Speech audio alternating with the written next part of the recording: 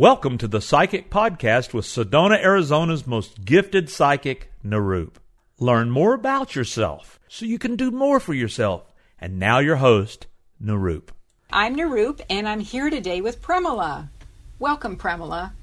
Hi, Nirup. Thank you for having me. It's a pleasure. Today we want to talk about a technique on how to get in touch with your life mate partner. I'm all ears, trust me. Very good. Okay. So my process I created is called 20 Points to Manifesting Your Life Mate Partner. And this is a technique that allows us to become more crystal clear on what it is that we're really looking for in a life mate partner.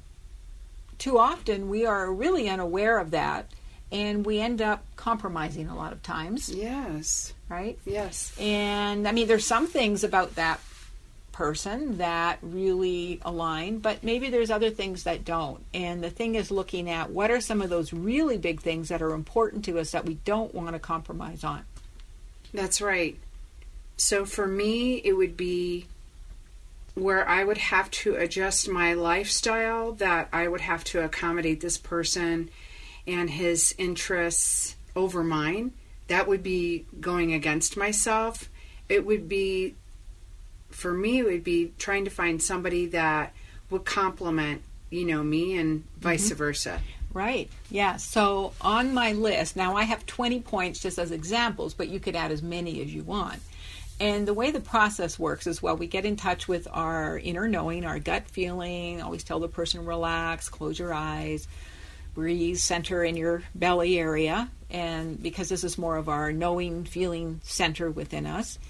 And you want to ask yourself some questions. And before you do the process, though, you could just take a moment and write down some of those points that are important to you, like just what you said.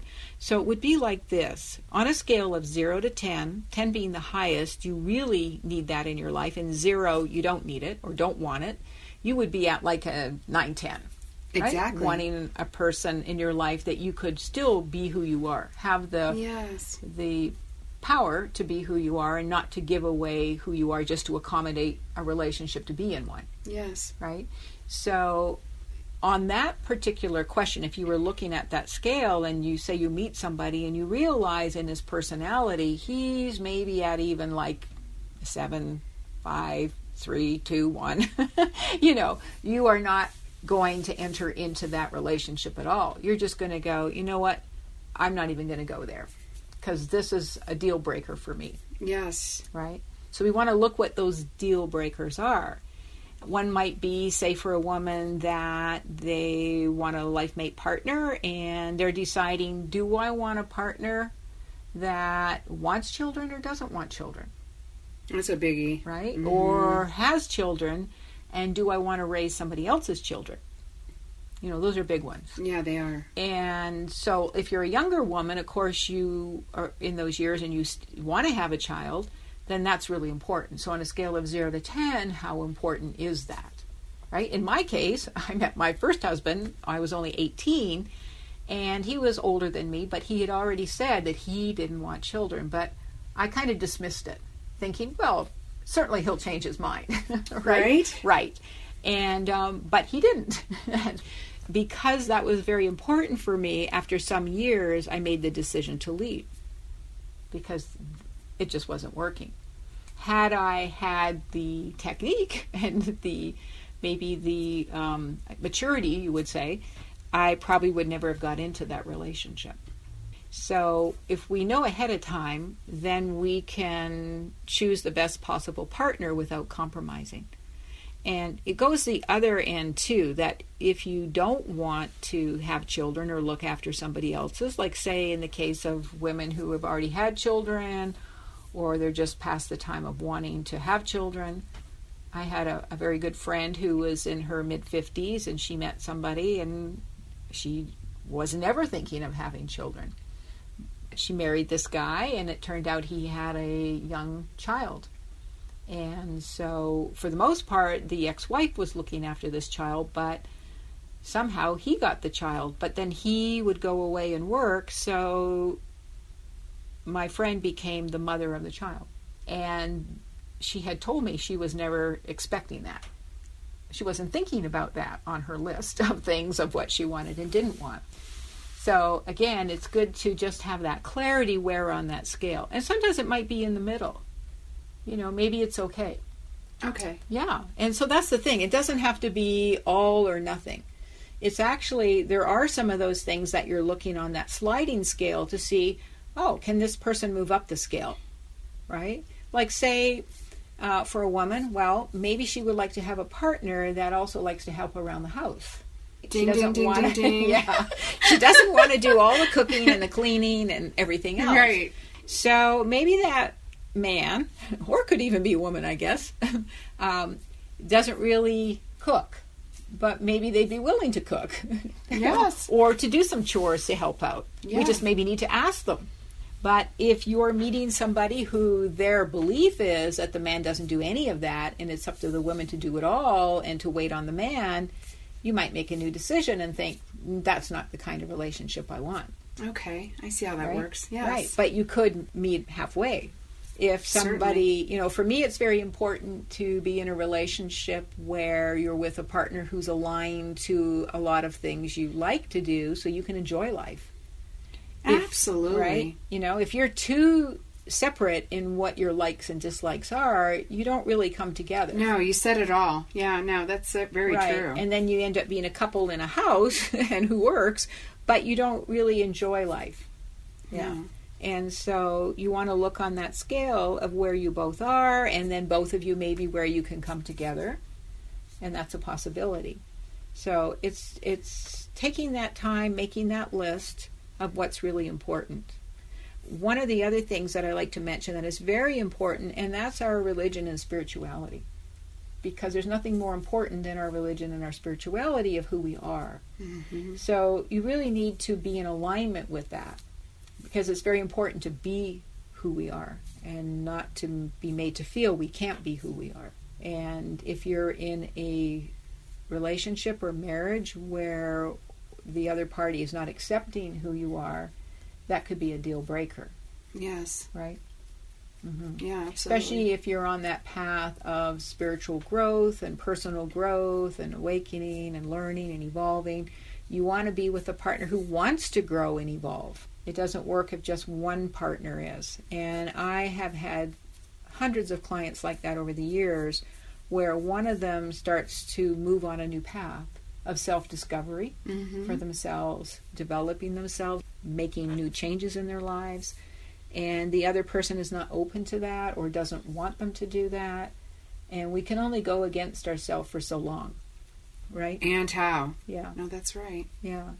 So those are just some things to consider when you're making your list of finding your life mate partner. That's perfect. I need to pick that up. I have it for you. Yay. I actually have that on my website, psychicpodcast.com. And it's there as a downloadable. So you can work with that technique. Fantastic. And see what it is that you can create for yourself, right? I'm on it. Yeah, good.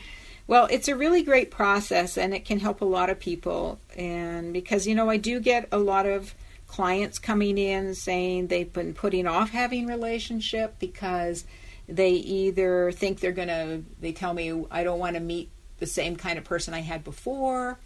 I'm afraid I'm going to have this and this and this in my next relationship. Fall back into that same old relationship pattern. Right, the patterns, or they just believe there's nobody possibly out there that could give them what they want or the kind of relationship they're looking for. But that's because they have this programming in their mind of how they think it's going to be. And we don't realize that we can create what it is that we want. We're just listening, as you said, to the old programming. Yes. Right? Of what we're not going to get. But the possibility is we can get that if we put our focus and our intent on putting that out to the universe and clarity in ourselves of what we want to create. That would be perfect. Another point is in relationships, and that is that, our beliefs around openness and trust, and a big thing is trust. So maybe in past relationships, trust hasn't been there. But that doesn't mean that trust can never be there. But because of our experiences, now we take on a belief that says, I don't believe I can trust my partner. In things they say in life, or maybe with infidelity, right? It doesn't have to be that way. We just project it that it's going to be that way, and then we block ourselves from getting into relationship. That's like a number one thing I hear is, I'm afraid to get into a relationship because I haven't been able to trust my partners in the past because, they've stepped outside of the marriage and commitment.